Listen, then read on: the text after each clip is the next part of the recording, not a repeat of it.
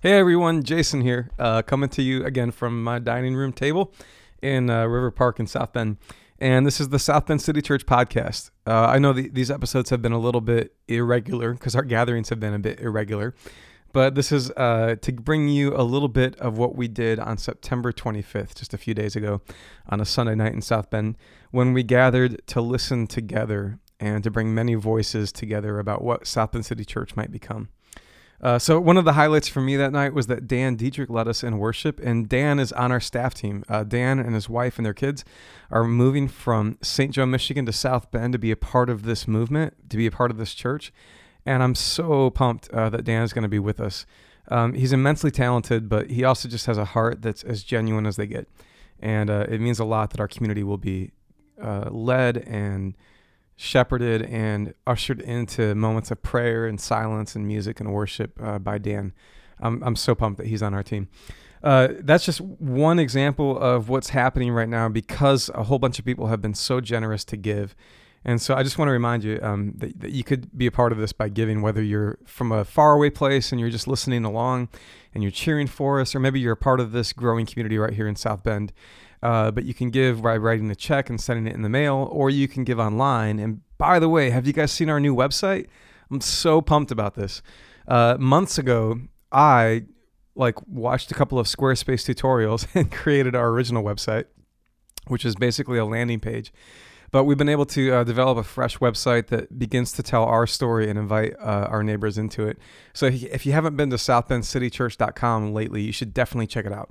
And while you're there, you can meet our team, learn a little bit about Dan and others who are joining us. You can give online, and you can pay attention to what's coming up around the corner. Like, for example, our next gathering on Wednesday, October 5th. We'll be back at the Brick in South Bend at 6:30 p.m., and this is a night that's going to focus on listening to our neighbors.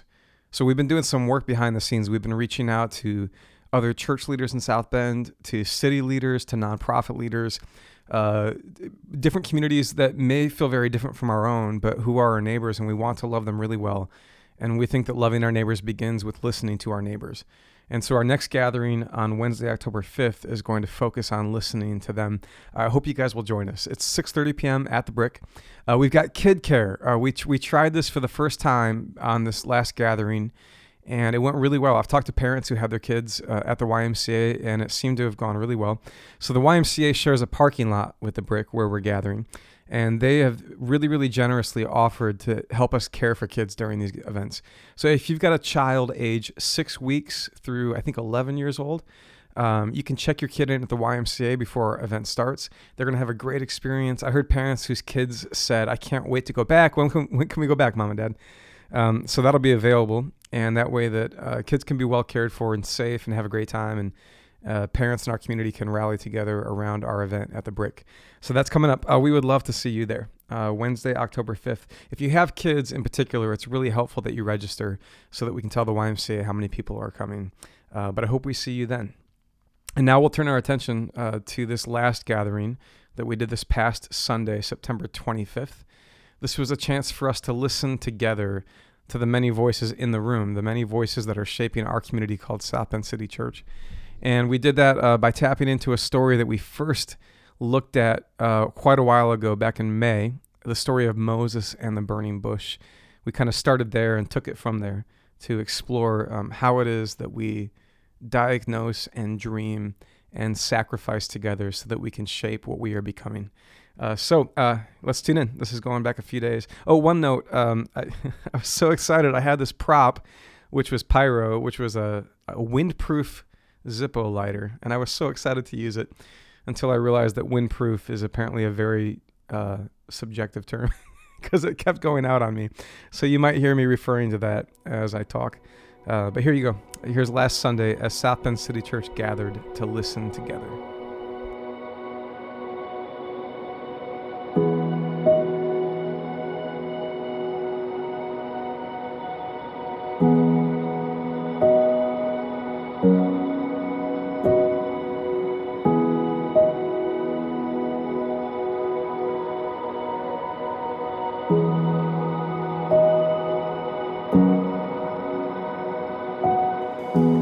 Moses is walking through the wilderness, and Moses sees a fire. I've always wanted to preach with pyro. And Moses sees a fire. He actually says that he sees a bush that's burning, but it doesn't burn up. And he turns and he looks at this fire that's burning at the bush, and a voice speaks out of the bush and says, "Moses, Moses." And then from the fire, God speaks. And God talks to him about something going on in the world that is not okay. So God speaks and he says, "My people, the Israelites, they're enslaved, and that needs to change." Now, we can read that part quickly because we think we know that part of the story. Maybe you've read through the Bible, or you sat in Sunday school, or maybe you just think to yourself, I don't know the story, but I get that slavery is a bad thing, so that makes sense, right? Well, we should time out for a second, because this is a time and place in the world where I don't think there were a lot of people that were very conscious of the fact that slavery was a bad thing. This is a place where slavery is more like the status quo. Where owning people and power structures like that, that's just the way things go. But this voice speaks out of the fire, and the fire is the place where something gets diagnosed. God says this is no good. It needs to change. The fire is the place where something gets diagnosed. It's as if there's water that you're swimming in, but you don't realize you're in the water. Like asking a fish, how's it feel, right? The fish says, I don't even know what you're talking about. I've been in the water so long, I don't even know what you mean by water. And God speaks from the fire, and the fire is the place where something gets diagnosed. And in a world where some people own other people, God says it shouldn't be that way. Something needs to change. Have you ever had a wake-up call moment, where you look at everything around you and you're like, something needs diagnosed here. Something needs named here. Something needs called out here. Maybe it's the big stuff, like the national or international stuff. I was watching news earlier this week, and one of the cable news channels is doing a quick summary of how the campaigns are going for the two candidates for the American presidency. And they do this inventory, and they do wins and losses for each candidate, things that have happened this week that are working for them and against them.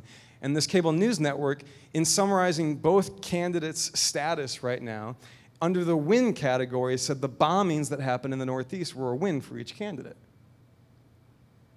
Now, there was a little more subtext to it, because they talked about that candidate is describing a particular narrative for the world that we're living in. But you look at our cable news, and it says, we live in a world right now where a bombing is a win for the people who want to lead us. Have you ever felt like something needs diagnosed? Like something is not right. We are swimming in toxic waters. There's something poisonous in the air. Have you ever felt like something needs diagnosed? Maybe it's in a family structure that you've been a part of, much more intimate and close to you, a system that's toxic in some way. Something needs diagnosed. Have you ever felt it in your school, or among your friends, or in your neighborhood, or in our local headlines, or in your church, or somewhere in your own heart and life? Maybe it's just your particular pattern, the way you are living. Something needs diagnosed. There's some broken pattern or behavior, and you've just sort of made peace with it. You've just sort of resigned yourself to it. And every once in a while, we need fire to come, right? We need fire to speak up. We need a flame that burns and diagnoses it and says, this is not the way things ought to be. This is not the way things should be. The fire is the place where the world gets diagnosed. This was easier in my head when I wasn't thinking about holding a microphone, and I'm almost certain I'm going to drop this at some point and set on fire the only single thing that South Bend City Church owns, which is this rug. But it's an experimental gathering, so we'll see what happens, okay? Well, there's an interesting thing that develops there. So the fire burns, speaks to Moses, diagnoses the slavery should not be this way. God's people should not be trapped this way. They need to be free to worship, to live out who they're meant to be. Well, a little while later in the story, God's people, they are liberated, and they find themselves in the wilderness, and then they are called to build a tent where they will worship and gather around God, right? And pretty soon that tent gets relocated in a permanent structure called the temple in Jerusalem, and this is the place where the altar is, and this is the place where they come to worship, and this is the place where they sense God's presence with them, and this is the place where they reconcile themselves to God, and this is the place where they wrestle with all of the ways that their lives or the world around them have fallen short of what it means to live with God. They call it a temple. And there's this instruction in Leviticus chapter 6. This is for the tabernacle and for the temple. It says that you're going to build an altar there in the temple, right? And then referring to the altar, it says in Leviticus chapter 6, verse 12, the fire on the altar must be kept burning. It must not go out. Every morning the priest is to add firewood and arrange the burnt offering on the fire and burn the fat of the fellowship offering on it. The fire must be kept burning on the altar continuously. And again, just in case you didn't hear, it must not go out. So there's fire in the bush, and then there's fire in the temple. Now, what's going on in the temple? This mystified me for years because I'd read like Leviticus or I'd watch like really, really cheesy Sunday school movies with the temple. And it seemed like this very, very weird, mysterious, arcane, ancient thing that I couldn't really connect with. Like, I like Jesus around the campfire or at the dinner table, but the temple's weird, right? Like, what's going on in there, you know? Well, part of that's because we're just so far removed from it, and part of it's because maybe we haven't visualized it. So let me sort of take you into the temple, and you can close your eyes if you want, if that helps, but let me just sort of take you into the temple and you kind of feel this out. So as you approach the temple, the first thing that you're going to notice are these two pillars, Jachin and Boaz. And Jachin and Boaz, they're pillars, but they hold up nothing except they go up to the sky. These are two pillars that it's like they're holding up the sky. Now, to you and me, that's just kind of like maybe they forgot to build a canopy. But this is for ancient people. And if you read ancient texts, you discover that ancient people thought of the world as being covered in a great dome, which really isn't that crazy because they were smart enough to figure out that things that are up come down unless they're held up, right? And they look up and they see things that are up, like stars and cloud movements and water that comes down. And if you're a little bit smart and you know that things that are up must come down unless they're held up, then something must be holding them up. And so, not that crazy, they imagine a dome, a big old dome up there. And if things that are up must come down unless they're held up, then the dome is going to come down too unless something holds it up, right? Which is why the ancients, and you can read this all over ancient Near Eastern literature, why they conceived that there were cosmic pillars, substantial pillars in the earth that held up the dome like the mountains. And so you walk into the temple, and the first thing that you see are two pillars that are holding up something like the sky, right? And then you walk into the opening courtyard there, the sort of the foyer, if you will, of the temple, and you see this big bronze sea. It's this huge cauldron, and it has water in it. And then you've passed through into the main room of the temple, and what you see around you isn't otherworldly imagery. What you see around you is a bunch of tree imagery, arboreal imagery, as if you've walked into a garden. And then you look at the place in the temple where God's presence is most known and felt, that far into the temple, the Holy of Holies, and there's this curtain between you and that space, and that curtain has something embroidered on it. What's embroidered on it? Stars. And here's the point. The temple might seem like this weird, ancient, mysterious thing. Let me tell you what a temple is. A temple is a world reimagined. A temple is a world reimagined. A temple is like a little model, like a little diorama of the world, not the way it appears to eyes that have a hard time seeing, but the temple is a world the way it really is, the way it ought to be, the way God intends for it to be, and the place that He is taking it to. And so, for example, you may live in an everyday life where God feels so far away, but then you come into the temple and God's presence, it is right there. It's kind of in your face. It's kind of made known to you that God is not so far away. He's not abandoned you. He's not walked away from you. You may live every day seeing a world that feels empty of God, but you walk into the temple and it reimagines the world with God right there at the heart of it, right? Or maybe you fear the chaos of the world and you fear that it will swallow you up, whether it's geopolitics or your family or your friends, or your finances, whatever, wherever, however the chaos seems to come, you're afraid that it will swallow you up. Well, when an ancient Near Eastern person thinks of chaos, they thought of one thing, the wild, raging, untamed ocean, which is why when you walk into that courtyard, you see the water contained. which reminds them of what God did in the very beginning when he separated the waters from the land, which is their way of saying all of that chaos is nothing compared to God. He'll rein it in, trust him. Temple's a way of reimagining the world. Now, this matters, right? Because we're talking about fire. And fire doesn't just burn in a bush with Moses in a wild place, diagnosing everything that's wrong with the world. Fire also burns on an altar. That kind of ruins the metaphor. Fire burns on an altar in a holy place where the world's being reimagined, where dreams are being fueled again, where people are being awakened again to see the way things could be, should be, ought to be, believing that maybe that's exactly the work that God is up to in the world. Fire's not just where the world's being diagnosed. Fire is where the world is being re-dreamed, reimagined. Now, there's this moment in Pentecost, they call it in the book of Acts, where something that's easy to read over, because maybe you've heard the story before, ought to just like grab us, shake us, confuse us, wrestle with us, work on us. And I want to read to you from the book of Acts chapter 2. This is the chapter in the Bible that most people like think of as the birth of the church. This is like the delivery room of the church, of the thing that you and I are trying to be a part of, want to give our lives to, want to build together. This is that moment in the book of Acts chapter 2. This is after Jesus has gone to be with the Father, and he promised them a certain kind of gift. He said, I'm going to send a certain kind of gift to you. I'm going to send my grace to you. I'm going to not leave you alone. And this is the moment when that promise comes true in Acts chapter 2, and we read verse 1. When the day of Pentecost came, they were all together in one place.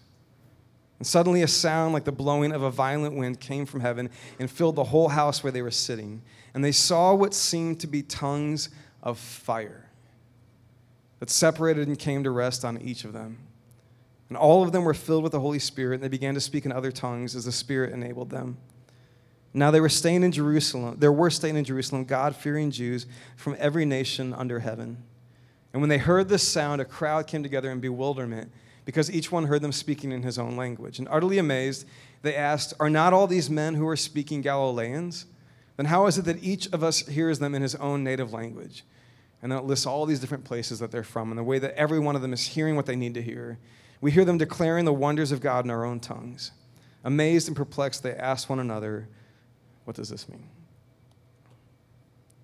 Now, I want to kind of pause there for a moment, because this is another one of those places in the Bible where things can feel really spooky, right? We have temples and tongues and languages being spoken, but I don't want to miss the heartbeat of what's happening here. Remember, fire is where the world is being diagnosed, and fire is where the world is being re-dreamed, and fire ends up on every one of them. Every one of them. This is important for a lot of reasons. It's important because maybe you're the kind of person you feel like you've been told there's no fire for you. Maybe you feel like you're not good enough to have the fire. You couldn't handle the fire. You're not strong enough to have the fire. You don't have the pedigree to hold the fire. You're not the kind of person that gets the fire. Maybe you've been told like you don't get to have the fire. But here it is. When we read the disciples, by the way, we need to know this is a ragtag, diverse crowd of people, okay? Men and women, religious pedigrees and religious pagans being drawn into this experience of fire together. And maybe you've been told there's no fire for you. Or maybe you've gotten like used to the fire, taking it for granted. Like the idea that you and I, that we get to be a part of God diagnosing the world, and that we get to be a part of God redreaming the world. Maybe the problem for you isn't that you've been told it can never be you. Maybe you've been like taking it for granted. The idea that like we could just like show up on a Sunday in a room like this, gather for a time like this, do a thing like this, and actually believe that we are part of God diagnosing and redreaming the world. Or maybe you've been part of a system that thinks like it's the preacher's job to show up and bring the fire, right? There's actually this quote, this like famous quote from this famous preacher, and he said, "My job as a preacher is to set myself on fire and let them come watch me burn." It sounds a bit masochistic, I know, right? But like you get the heart of it. But I hear that and I think, yeah, like I have a part to play in this, right? Like I better bring some fire. I think that's true, right? But I don't think my job is like to be the firekeeper here. I think my job is to encourage all of us, every one of us, to look at each other and see the fire in each other, like fuel the fire in each other. If it's just like a little bit of kindling that's barely smoking, right, as the fire begins, it's that very gentle, nurturing, sort of whispered breath on that fire to coax it into a rage, right, into a roaring warmth and light, right? If it's a fire that's about to go out because there's no fuel left, it's about bringing more to that fire, right? About bringing what we have for one another, with one another, to each other, isn't it? And if that fire is raging, isn't it about using it to bring light into the world and warmth into the world and sharing it with other people? Because the fire is not just for preachers or pastormen. The fire is for everyone. And the fire is where things are being diagnosed that desperately, badly, deeply need diagnosed. And the fire is the place where the world is being re-dreamed, reimagined. And we badly need more communities, more huddles of people, more families, more churches, diagnosing what is broken in us and around us and redreaming things together. Don't we? I mean, right now, I feel that a lot. I feel it when I read the headlines, and I feel it when I go to bed at night and know that my life looks very little like what I hoped it would look like that day. Don't we need that? We need the diagnosing and the dreaming in sort of equal measure. Now, Peter, he gets asked what's going on, and then I really, really like how this turns in the conversation, because verse 13, some who are hearing all this commotion, they make fun of them, and they say they've had too much wine. Then Peter stood up with the 11, raised his voice, addressed the crowd, and said, fellow Jews and all of you who live in Jerusalem, let me explain this to you. Listen carefully. These men are not drunk as you suppose. It's only 9 a.m. Which, come on, right? Like, it's a funnier joke because we live in South Bend where Notre Dame tailgating happens. He says it's only 9 a.m. No, this is what was spoken by the prophet Joel. And then he reaches way back into the memory of their people and way back to other moments when it seemed like that fire was burning very bright for them. And they read from Joel, in the last days, God says, I will pour out my spirit on all people, not just the right ones, not just the inside ones, all people. Your sons and daughters will prophesy. Your young men will see visions, and your old men will dream dreams. And even on my servants, both men and women, I will pour out my spirit in those days, and they will prophesy. There's prophecy and there's visions here. Now, by the way, prophecy, that gets like weird. People think that's about future telling. Maybe sometimes in the scriptures, but prophecy really all the time what it is about truth telling. Prophecy is about diagnosing. Prophecy is about like being the one voice in the maddened, crazy crowd who says, guys, this is wrong. This is stupid. This is broken. This isn't working. This isn't the way it ought to be. That's what a prophet's voice does. The prophet diagnoses, which is why he pulls that verse in when the fire shows up, because the fire is where the world is being diagnosed. And then he says, you will have visions and dreams. You'll shake off the way that you've been growing cynical, the way you just accepted that this is the way things are, this is the way things will always be.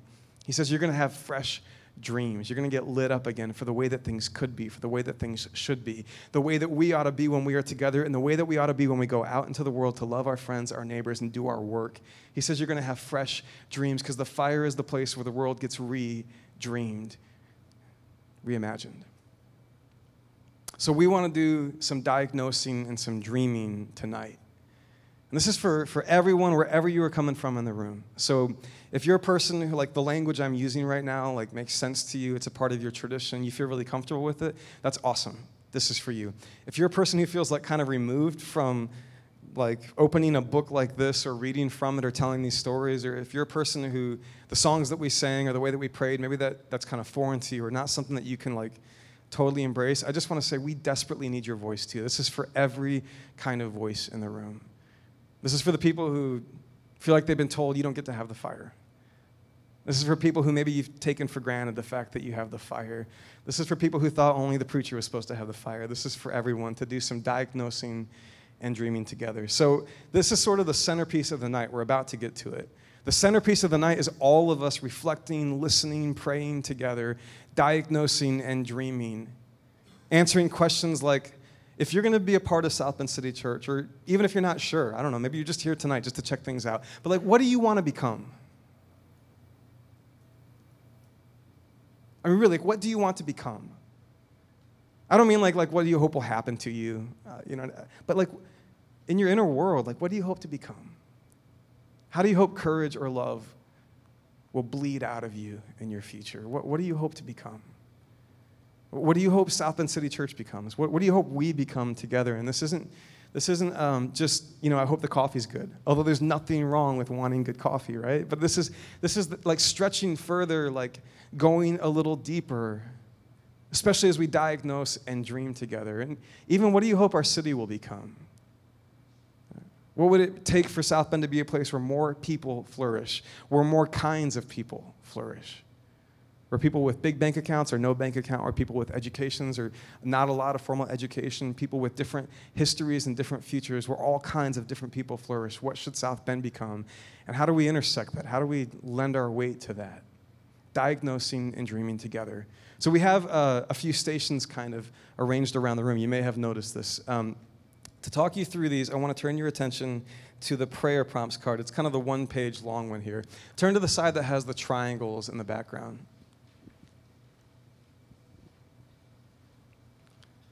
Now, by the way, has anybody seen our new website? Come on, guys. Okay, the first one, if you're wondering, the first one was me with a Squarespace tutorial. The second one isn't. Can you tell? That's good, right? Aren't you glad we get to have good people do what they do? Yeah, thank you for giving. So you may recognize this from the website. You may recognize this from our early vision meetings. This shouldn't surprise you if you've been a part of the conversation, although we've been trying to refine the way that we've been talking about this. And so this sort of is a framework for us tonight, and it's a framework for our dreaming and our diagnosing, and it's a framework for the activity spots that we have around here. So let me sort of take you at the beginning there, our rooted faith. You see that it's called a triquetra, that old Celtic-looking triangle with a circle behind it there. We're part of an ancient faith that reveals God as Father, Son, and Spirit. This story says that this world is here because God wants it to be here. And it tells us that love is at the center of everything. This faith has been moving through the world for thousands of years, leaving a legacy of wisdom that we honor. At the center of this faith is Jesus, who makes possible a deeper humanity and a more beautiful world. We don't always live up to this possibility, but we are cheering for each other and helping each other become students of Jesus as we work toward embodying this faith. That's our way of talking about our roots, about knowing that we didn't come up with this on our own today, right? That we are part of something that has come before us. And so to sort of help us reflect, you can sit in your chair during this time that we're about to move into and just use that space, but also you could head to that corner back there, and we've got a stack of scriptures. We've also got some other sort of ancient language that comes to us from our tradition about what it means to be the church and what it means to be human. And the deal there is, if you want to, just come back there. I'll be back there. I'll be reading the scriptures if nobody else wants to. But if anybody else wants to, we'd love to just maybe there'll be 10 people huddled over there, or 20. You can kind of walk through the room. But as you pass by, if anybody wants to grab a scripture, just read it. Does that feel scary to you guys? I know it's a little unstructured, it's a little out there, but that's what experimental gatherings are for. It's for many voices and lots of ownership and taking bold little steps and not just having preacher men up front read the scriptures, but letting everybody sort of put these words on their lips. And so we'll be over there. You can walk by, you can hang out there for a few minutes, and if you're really bold, just come up and I'll hand you one of the scriptures and you can read it. And I'm pretty sure they don't have any of those weird old words that nobody, including me, knows how to pronounce, but if they do, you get a pass, okay? So that's going on over there. That's a way of just reflecting on our rooted faith. And we'll have time to sort of move through the room. If you want to, you can go there and let those words pass over your ears, or better yet, put them on your lips, okay? That's that one. And then the middle paragraph there, a changing world. That's a Greek delta behind that triangle there, which means change in math equations, which I didn't know until 3 months ago because I failed high school math. I wish I was joking. Here we go. Our world is brimming with new discoveries and changing conversations. And we think authentic faith should be brave enough to ask the questions that come from all of that change. When scientific discoveries challenge our understanding of how the world works, or when we meet a neighbor who has a different way of understanding God, or when we're confronted with other ideas about what it means to be human, we think the tension created in those moments can be a good thing. We want to be a community that wrestles with those questions and tensions together. This is about our changing world. So back here in this corner, our man Dan has put together sort of a slideshow, some snapshots, some headlines of the changing world that we are living in. Now you say, summarize the changing world in 12 slides. That's tricky, right? So here's the deal. Like, we were looking through these and we were like, oh man, maybe people are going to think we meant something by that, or we had an agenda behind that one. We really don't, you guys. This is just meant to sort of provoke whatever it provokes for you. It's just a very random sort of sampling of different things that are happening right now in the world that we're living in. Good things, bad things, unknown things, exciting things, beautiful things, scientific things, political things, religious things, challenging things, race-driven things, all sorts of things happening in our world. We don't want to diagnose and we don't want to dream without feeling very much in touch with the changing world that we are living in. So that's going on in that corner. And you can just walk over for a bit if you want. It'll just sort of rotate those slides, and you could just kind of let them come at you and do whatever they do to you. Like, let them provoke you or inspire you or break your heart or do whatever they do. But that's meant to help us reflect on our changing world. And then the last paragraph here, city context. It's a little harder to see, but there's a map of South Bend with the river hiding behind this paragraph. Among us, you'll find lifelong South Bend residents, recent transplants, university students, and people from all over the Michiana region who are invested in the city in a variety of ways, even if they don't live here. But our focus is South Bend, and that matters to us. We're here to love and serve the city, to celebrate its beauty, to listen to its stories, and to bear its wounds. That's a big job. So we're grateful for the networks of communities and organizations that have been carrying this burden since long before we arrived. And together with our neighbors, we're going to give our lives for the flourishing of those who call South Bend home. Now, over in this corner, there's a photographer in South Bend, a really good dude named Jacob Titus. And Jacob's also a community leader. He works as the director of the Beacon, which is a community center on the west side. And Jacob takes really beautiful photography of the city of South Bend. And Jacob was so generous as to not only let us use some of his prints, and these are like art prints, like they hang in art installations, but he actually, some of this photography, he actually went out and shot just for our gathering, so that we could use it to help us reflect on our city context. And then we have our beautiful new South Bend City flag in the corner, too. So that's just a place to help you reflect on the city a little bit. And I thought about describing exactly what's going on in the pics, but I thought, you know what, just let them speak to you however they do. But these are all from the city.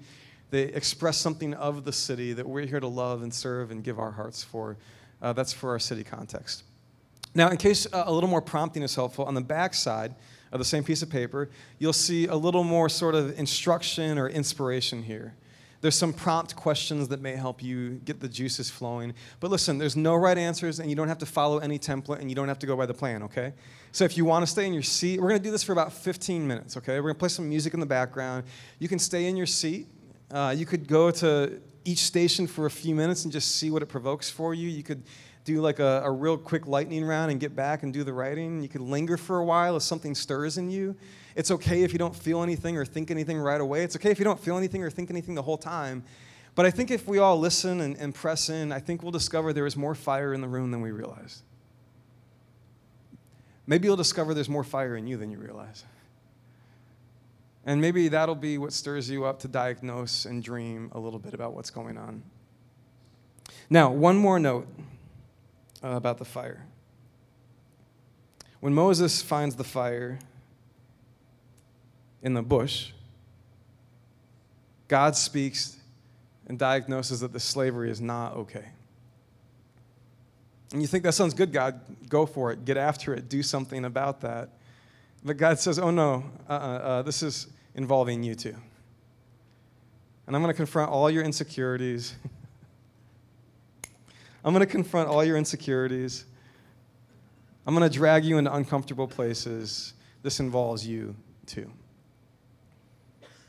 And then at the temple there, the altar is not just there for a good campfire, right? You know what happens at the altar in the temple? Something gets sacrificed. Something gets surrendered.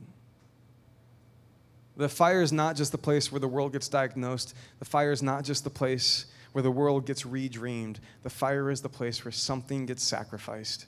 Something gets surrendered. So it makes sense that Jesus is able to give this gift to every kind of person because he sacrifices and he surrenders everything. He lays it down. The fire is the place where something gets surrendered. So, before we turn to this sort of round-robin experience in the room here, I just want to invite all of us into like 2 minutes of silence. It may be that the stuff that you wrote on one side of the card is all really, really good. Like maybe it's good and beautiful and comes from a noble place inside you.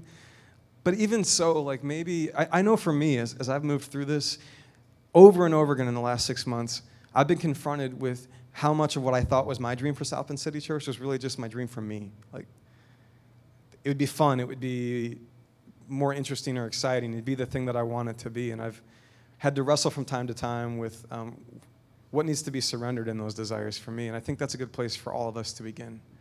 So maybe that the stuff that you wrote is really good and noble. It may be that it's like as superficial as what I wrote. I don't know. But here's what I thought we would do. We would spend a couple of minutes, and we tried some silence at our first gathering back in May. I was amazed at how interesting it is to sit silently with one another and meditate for a moment, reflect. So we're going to sit quietly for just about 2 minutes. And then when that 2 minutes is done, Dan's just going to go ahead and start the music at that point. So when you hear the music, feel free to move around the room. We'll give it about 15 minutes, and then we'll sort of huddle back up to pray and worship one more time. And here's one more note. On these cards, what we would like to do is get them from you at the end of all this writing. So if you've already written something that you weren't planning to turn in or share, that's okay. You could maybe find another card. There's other cards on the tables there. You could grab a fresh card, and you could do some writing that you feel comfortable sharing with this community. But we think it'd be really great to actually hear these voices together. And when we gather 10 days from now on October 5th, on that Wednesday, everything that comes out of this gathering will sort of be on display in that gathering. There's going to be sort of an end to this where it shows up as we reflect together about what the fire did tonight, okay?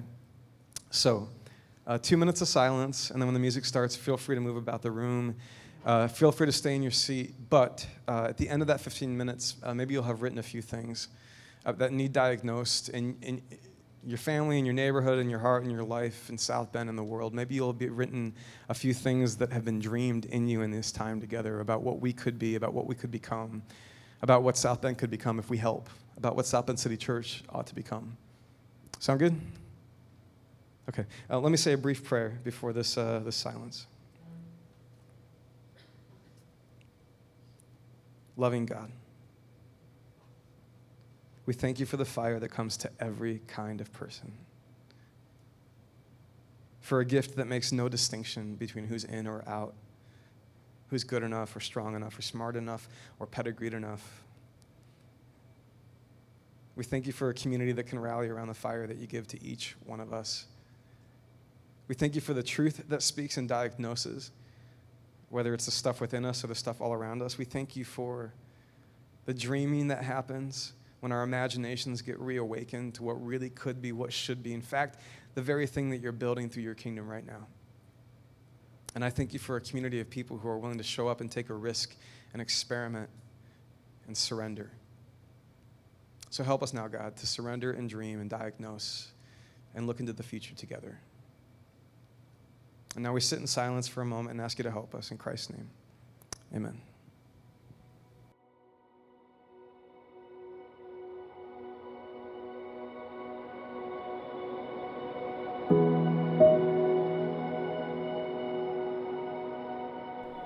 So that was a little bit of what happened on last Sunday, the 25th. And I got to tell you guys, the different things that were written as people moved around those stations are really beautiful and profound and challenging for us as a community as we move forward. Don't miss Wednesday, October 5th. It's coming up in a few days. We're going to spend a little bit of time reflecting on what we heard from one another this past event. And then we're going to turn our attention to the voices of our neighbors. Please join us. Register your kids. Register yourself, too, so we know how many seats to rent. That's always a good thing. And we'll see you on Wednesday, October 5th at 6:30 p.m. at the Brick.